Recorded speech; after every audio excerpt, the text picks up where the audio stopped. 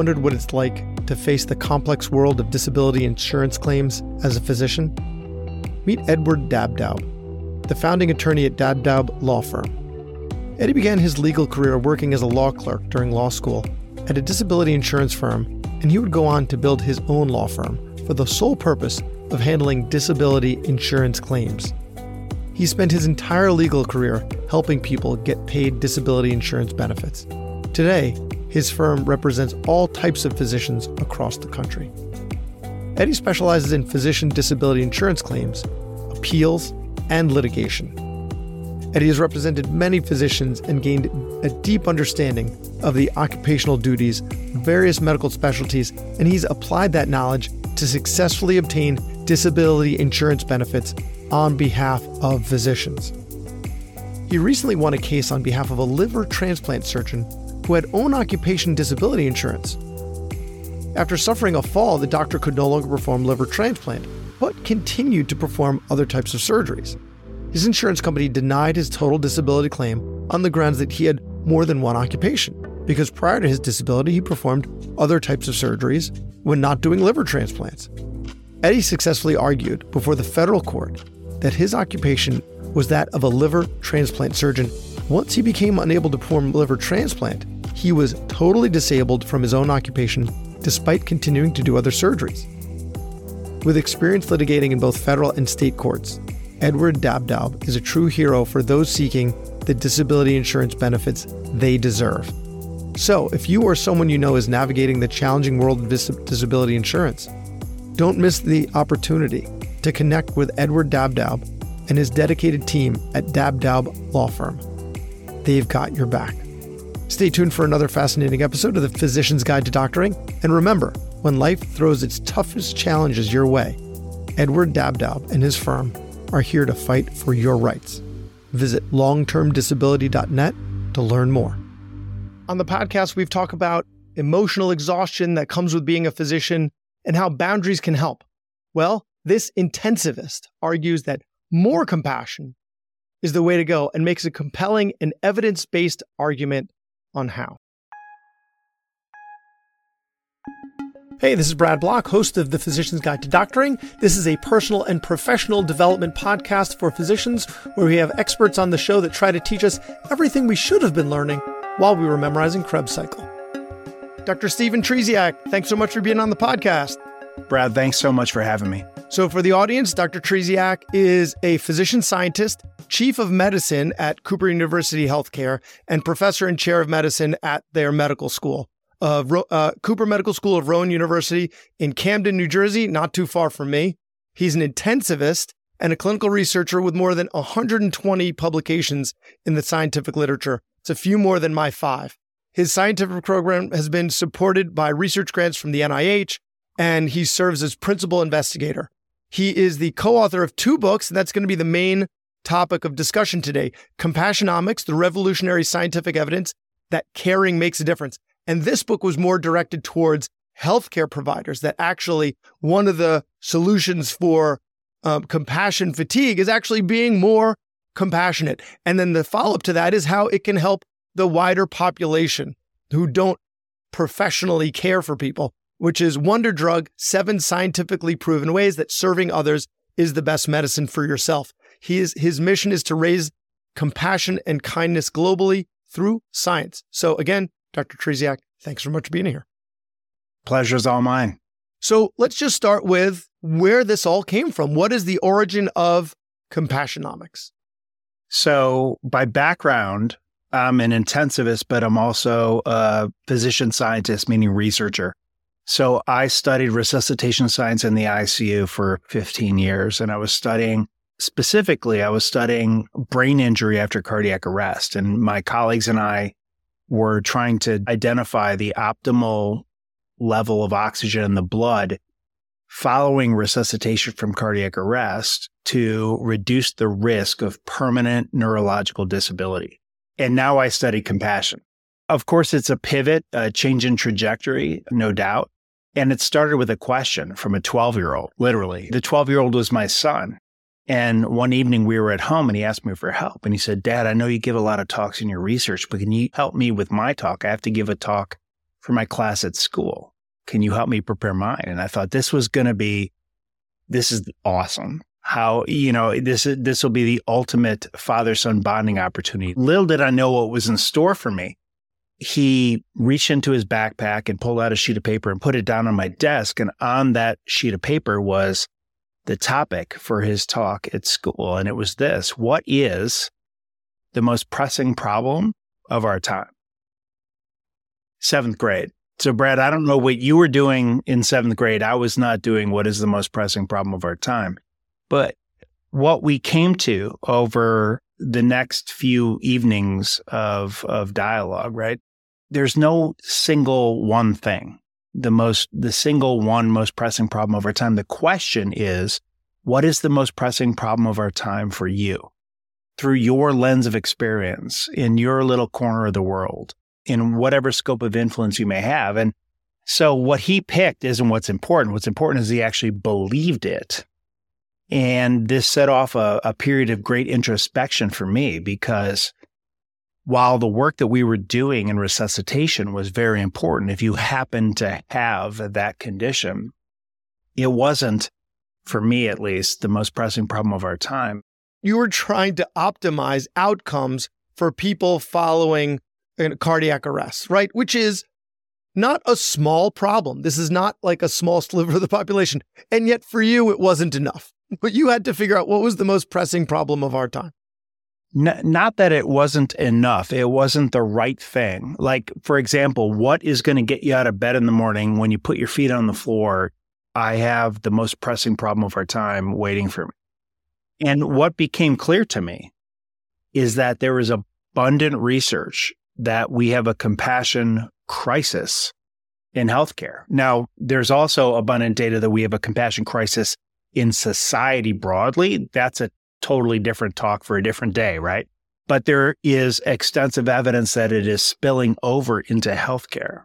And we could go through all of the data. For example, a health affairs study from researchers at Harvard Medical School found that 46% of the population believe not only that our healthcare system is not compassionate, but that our healthcare providers are not compassionate either. That, for me, became the most pressing problem of our time. And that's why I decided to pivot our entire research program to focus on it. That's how we got here today. Well, you work with healthcare providers all the time. You train healthcare providers. So do you think that's a misperception?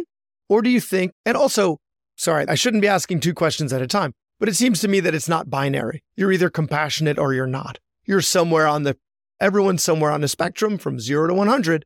But do you really believe that the public's perception of us, let's say, not having enough compassion is really true? Yes, but I want to explain why. I believe that 99% of people who go into medicine have their heart in the right place. I really believe that. The challenge is that we're not always consistent about it. And research supports is that healthcare experiences stay with people. At our worst, that is something that becomes ingrained in their memory, never to be forgotten. And it goes on, and it reverberates in like an echo chamber. And I'm very concerned about what do patients and their families remember 1 year later, 5 years later. But the research supports that. So, for example, a University of Michigan meta-analysis found that among college students, empathy has been declining over the past 2 decades, and the speed of that decline has been accelerating over time. A Harvard Graduate School of Education study found that among 10,000 youth, so these were middle school or high school students, they found that 80% of our youth believe that their parents believe that the parents value their achievements and accolades more than they value the kid's kindness for others. And in a striking Pew Research study from just a few years ago, fully 1/3 of Americans endorsed that they don't consider compassion for others to be among their core values that describes them well. Now, that's societal, but in healthcare, I shared with you the health affairs study, but what research supports, and this is fairly consistent, is when I say research says or science says, there's no monolithic research or science, right? So like if there are 20 studies on something, there's no such thing as 20 studies saying the exact same thing. So when I say that, what I mean is that I have personally and painstakingly gone through all of the evidence, and the preponderance of evidence says this or that. And so research supports that physicians specifically miss 60 to 90% of opportunities to respond to patients with a compassion. And in the context of an office visit, that compassion comprises less than 1% of all physician statements to patients.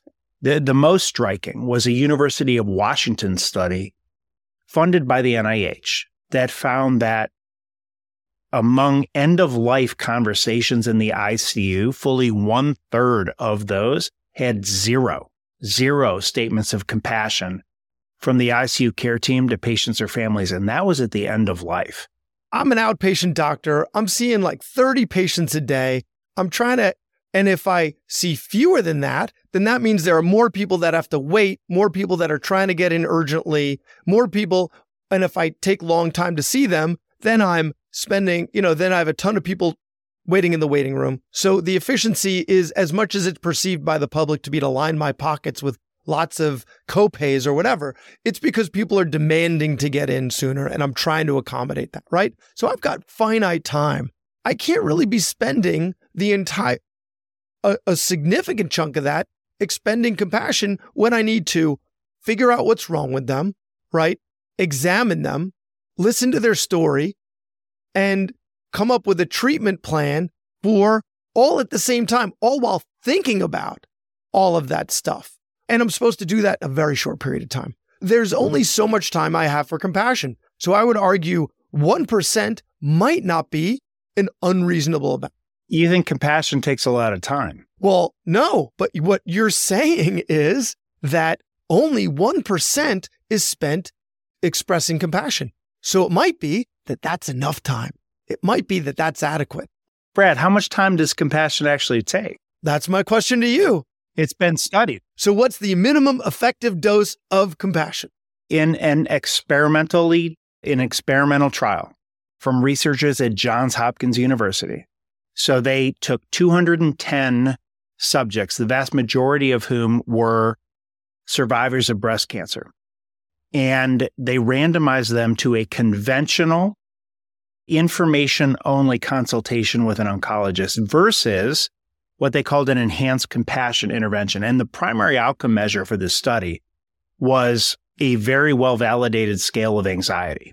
And so if you've ever had cancer, if anybody close to you has had cancer, anxiety is a pretty important outcome measure. I think that's well accepted.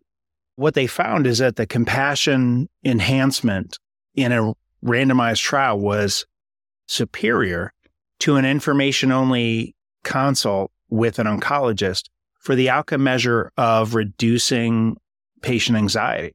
And so the question is, well, then what's the intervention?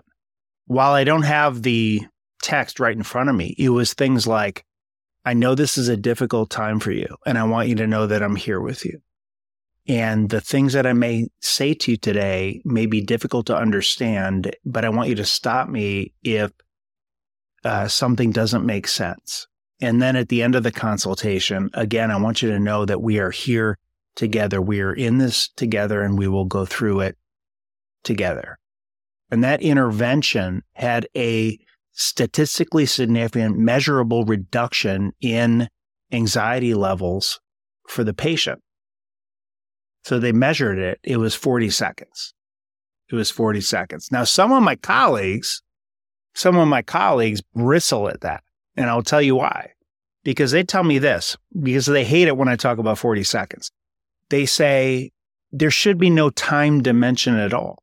Because you can go through your day with brusque efficiency, letting everybody or anybody know exactly how busy you are or how busy you think you are.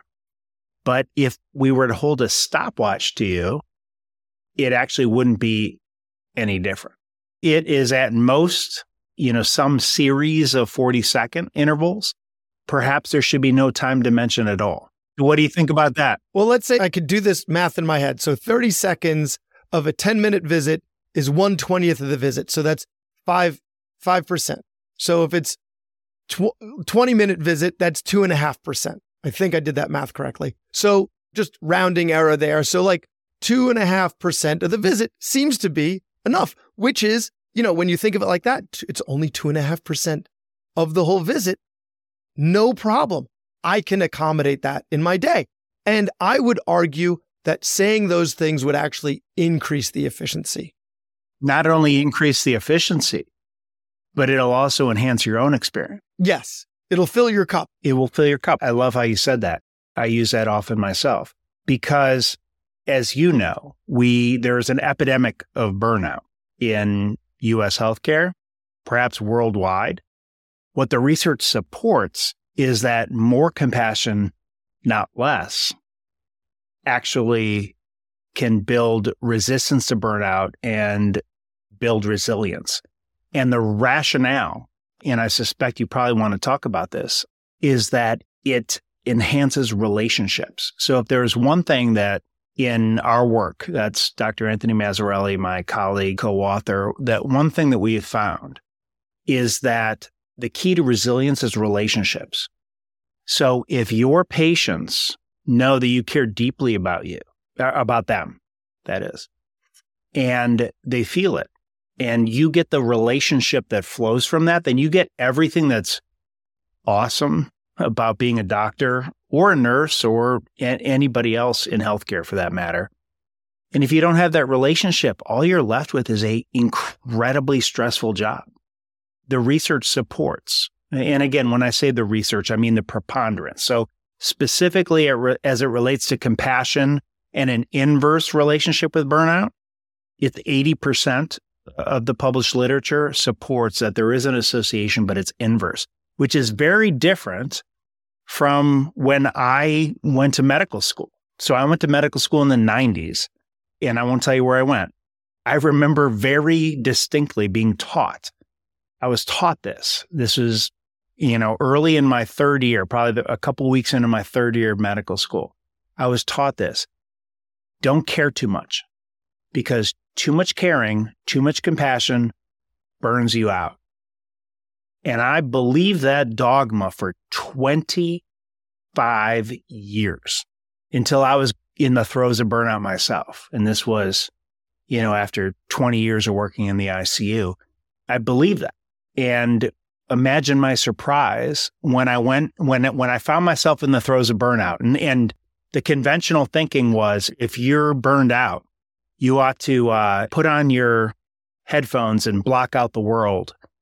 Put on your Headspace app and take nature walks by yourself and take more vacations and get away more. Escapism is what I call that. And to me, that just didn't compute. I mean, I thought that there had to be a solution at the point of care, not an escape. I didn't think escape was the solution. And so imagine my surprise when I went through the scientific literature, and in going to the literature where anecdote and opinion once reigned, like back when I was in medical school, now there was bona fide research. And what the research showed is an inverse association. So if what I was taught in medical school is true, too much caring, too much compassion burns you out, then it would be high compassion, high burnout, low compassion, low burnout. But what the research supports is inverse: high compassion, low burnout, low compassion, high burnout. And why? I think it's all about relationships. Appreciate it. And I don't disagree. I mean, I had an episode a few months ago with Jordan Grummett, who's a hospice doctor who wrote a book about his experiences. And he said, the dying, the most important things to them were their experiences, their relationships, and their passions, right?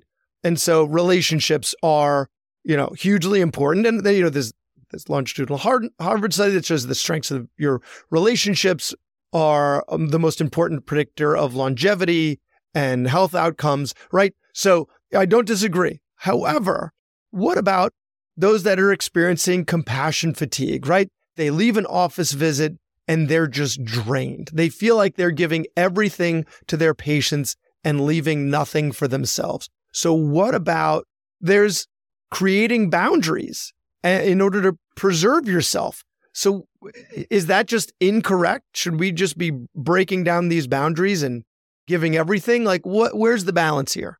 It's a great question, and it's not incorrect. What I want to share with you is, first of all, some definitions. And so I want to talk about empathy and compassion. And sometimes those words or those terms are used interchangeably. So compassion is typically defined as an emotional response to another person's pain or suffering involving an authentic desire to help. So it's different from a closely related word, empathy. So empathy is the sensing, detecting, feeling, and understanding component. But compassion goes beyond empathy in that it involves taking action to alleviate another person's pain, suffering, or struggle to whatever extent is possible. Now, studies using functional MRI have shown that when you have empathy, you bear witness to someone's pain or suffering. It actually activates the pain center of your brain. And we all know this experientially because it's very difficult to watch someone who is struggling. It's very uncomfortable. But what the same lines of research, again, using functional MRI brain scans, so indicating to us what parts of the brain are being activated at any given moment, when our mind is focused on taking action to alleviate another person's pain or suffering to whatever extent is possible, it's not the pain center of the brain that's activated. It's a distinctly different neural structure. It's actually what neuroscience researchers would call a reward center. Reward. So positive affect, positive emotion, feelings of affiliation. But you know that experientially because that's why it feels good to help people. That's part of the reason why it feels good to help people. So if I'm in an office visit with a patient and they say I'm an otolaryngologist, I don't see head and neck cancer, so I'm not seeing a lot of the heavier stuff. But if I have a patient that says that they just lost a child, right, during the visit, if I think to myself, oh man, and then I think of what it would be like to lose one of my children, that's empathy, right? I'm sharing that experience. But so compassion would be more, clearly this person is having a challenging time. Instead of putting myself in their shoes, think, what would be a way that I can show this person that I care about them and I want to help them how I can. Just listen to their story and sit with them, but not try to put ourselves in their shoes. I'll say two things to that. First of all, I agree. Second of all, anytime you can find ways to alleviate another person's pain or suffering, it will likely be a positive experience for you. So I'll just give you a very brief example.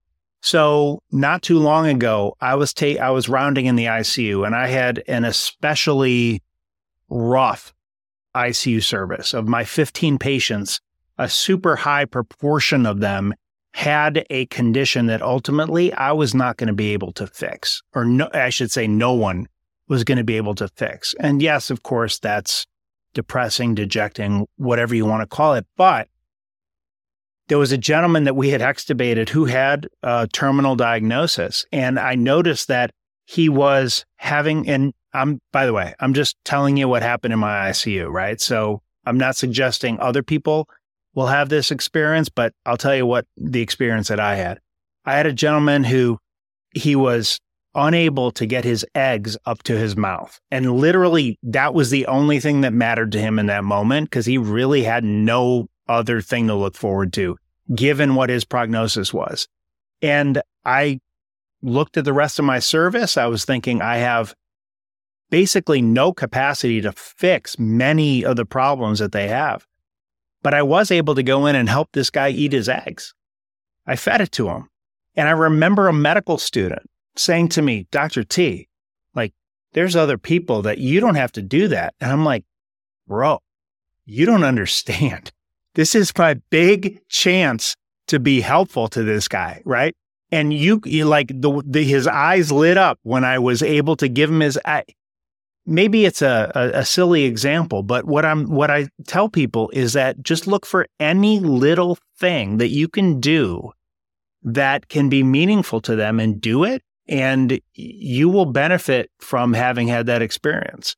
The other thing I want to say is that when you say compassion fatigue, I often think it actually refers to empathy fatigue. And I don't want to be too nerdy about this, but Tanya Singer, who is a neuroscientist out of Germany, probably, in my opinion anyway, the leading neuroscientist on the difference between empathy and compassion, what her research supports is that we need to have a self-other distinction in the sense that I can identify, understand the suffering another person has, but I can at the same time identify that it's not happening to me, that it's not my tragedy. And therefore, I can try to help that person in that tragedy without sharing that emotion. Yet Dr. Singer's done the most work on that. And so when I think about compassion fatigue, I really think about empathy fatigue.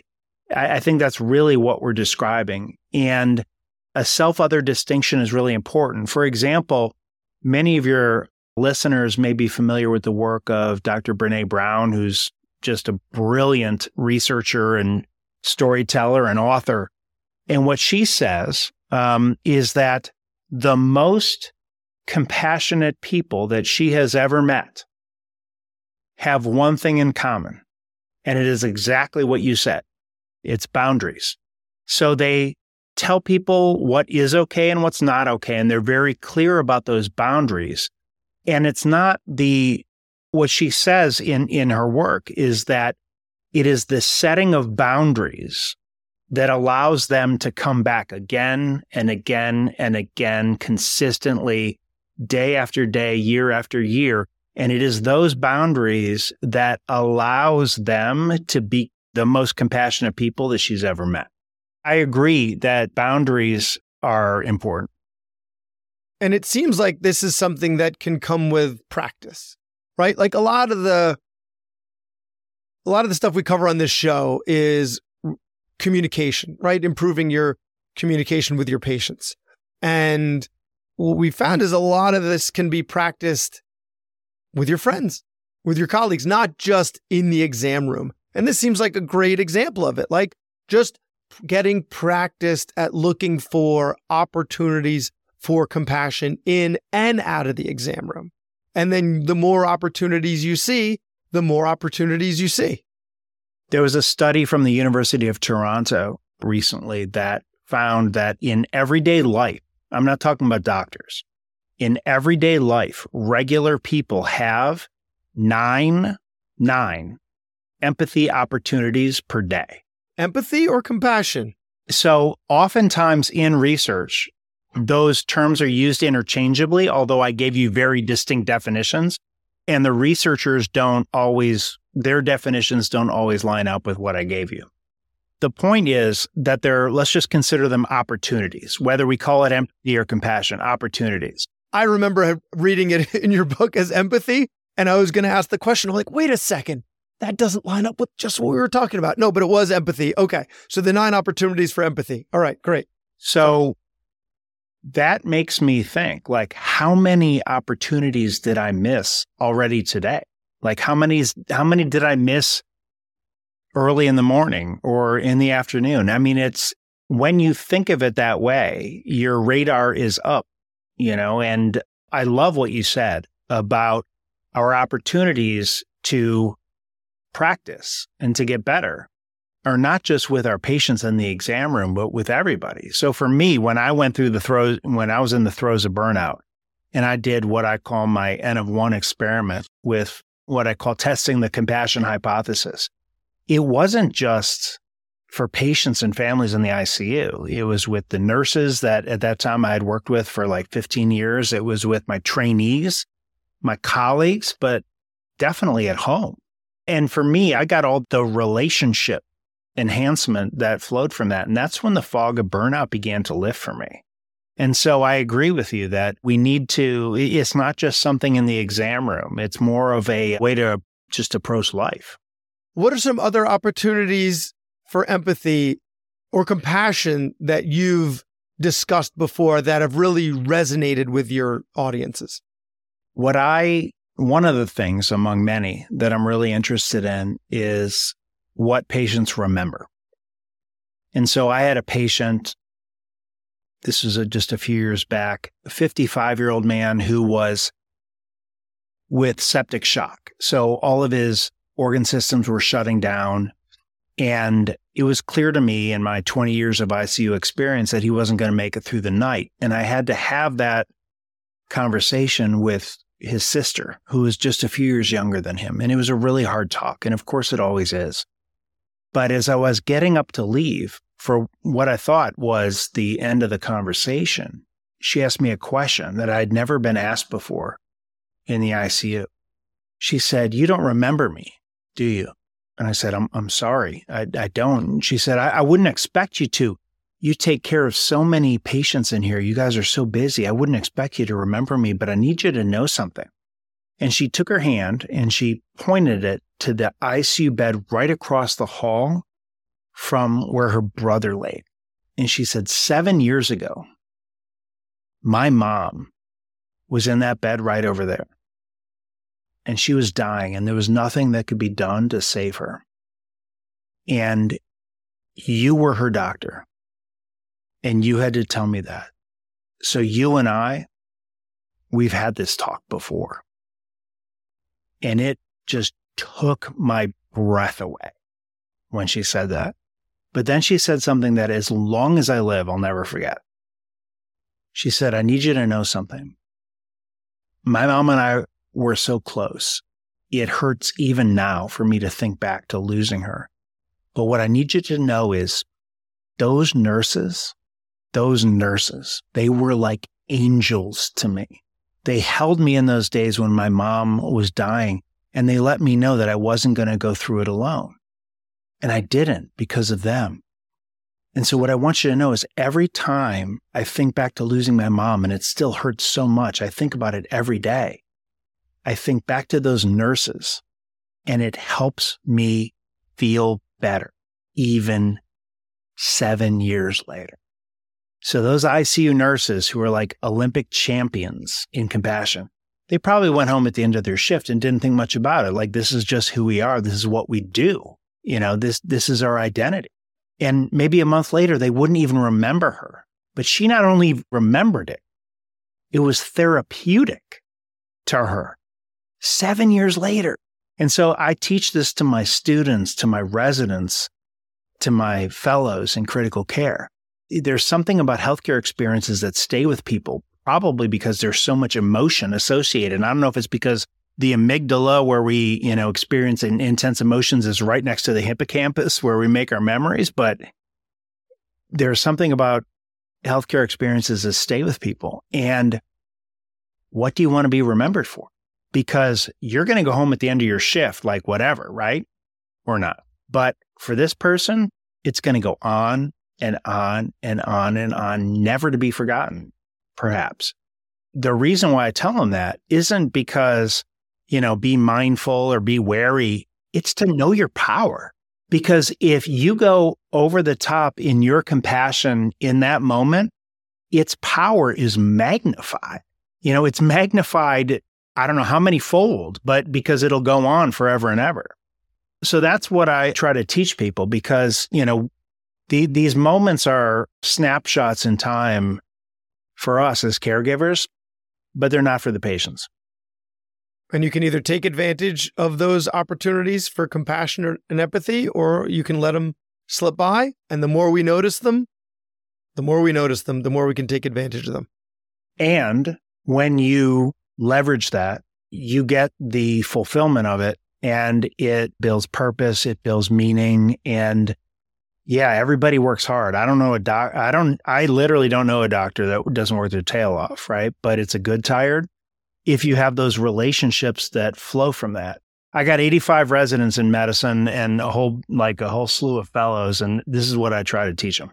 And it's great stuff. And I think that's a great place to end. So Dr. Stephen Trzeciak, thank you so much. So for the listeners, Compassionomics, the revolutionary scientific evidence that caring makes a difference, and the follow-up wonder drug, 7 scientifically proven ways that serving others is the best medicine for yourself. Thank you for the great work that you're doing, and thank you so much for your time. Thank you, Brad. The pleasure's all mine. Before we go, be sure to check out the incredible work of Edward Dabdab and Dabdab Law Firm. For more information and expert guidance on disability insurance claims, visit their website, longtermdisability.net. Thanks for listening. I have a favor to ask. You listened to the episode until the end, which means you either fell asleep or you really liked the episode.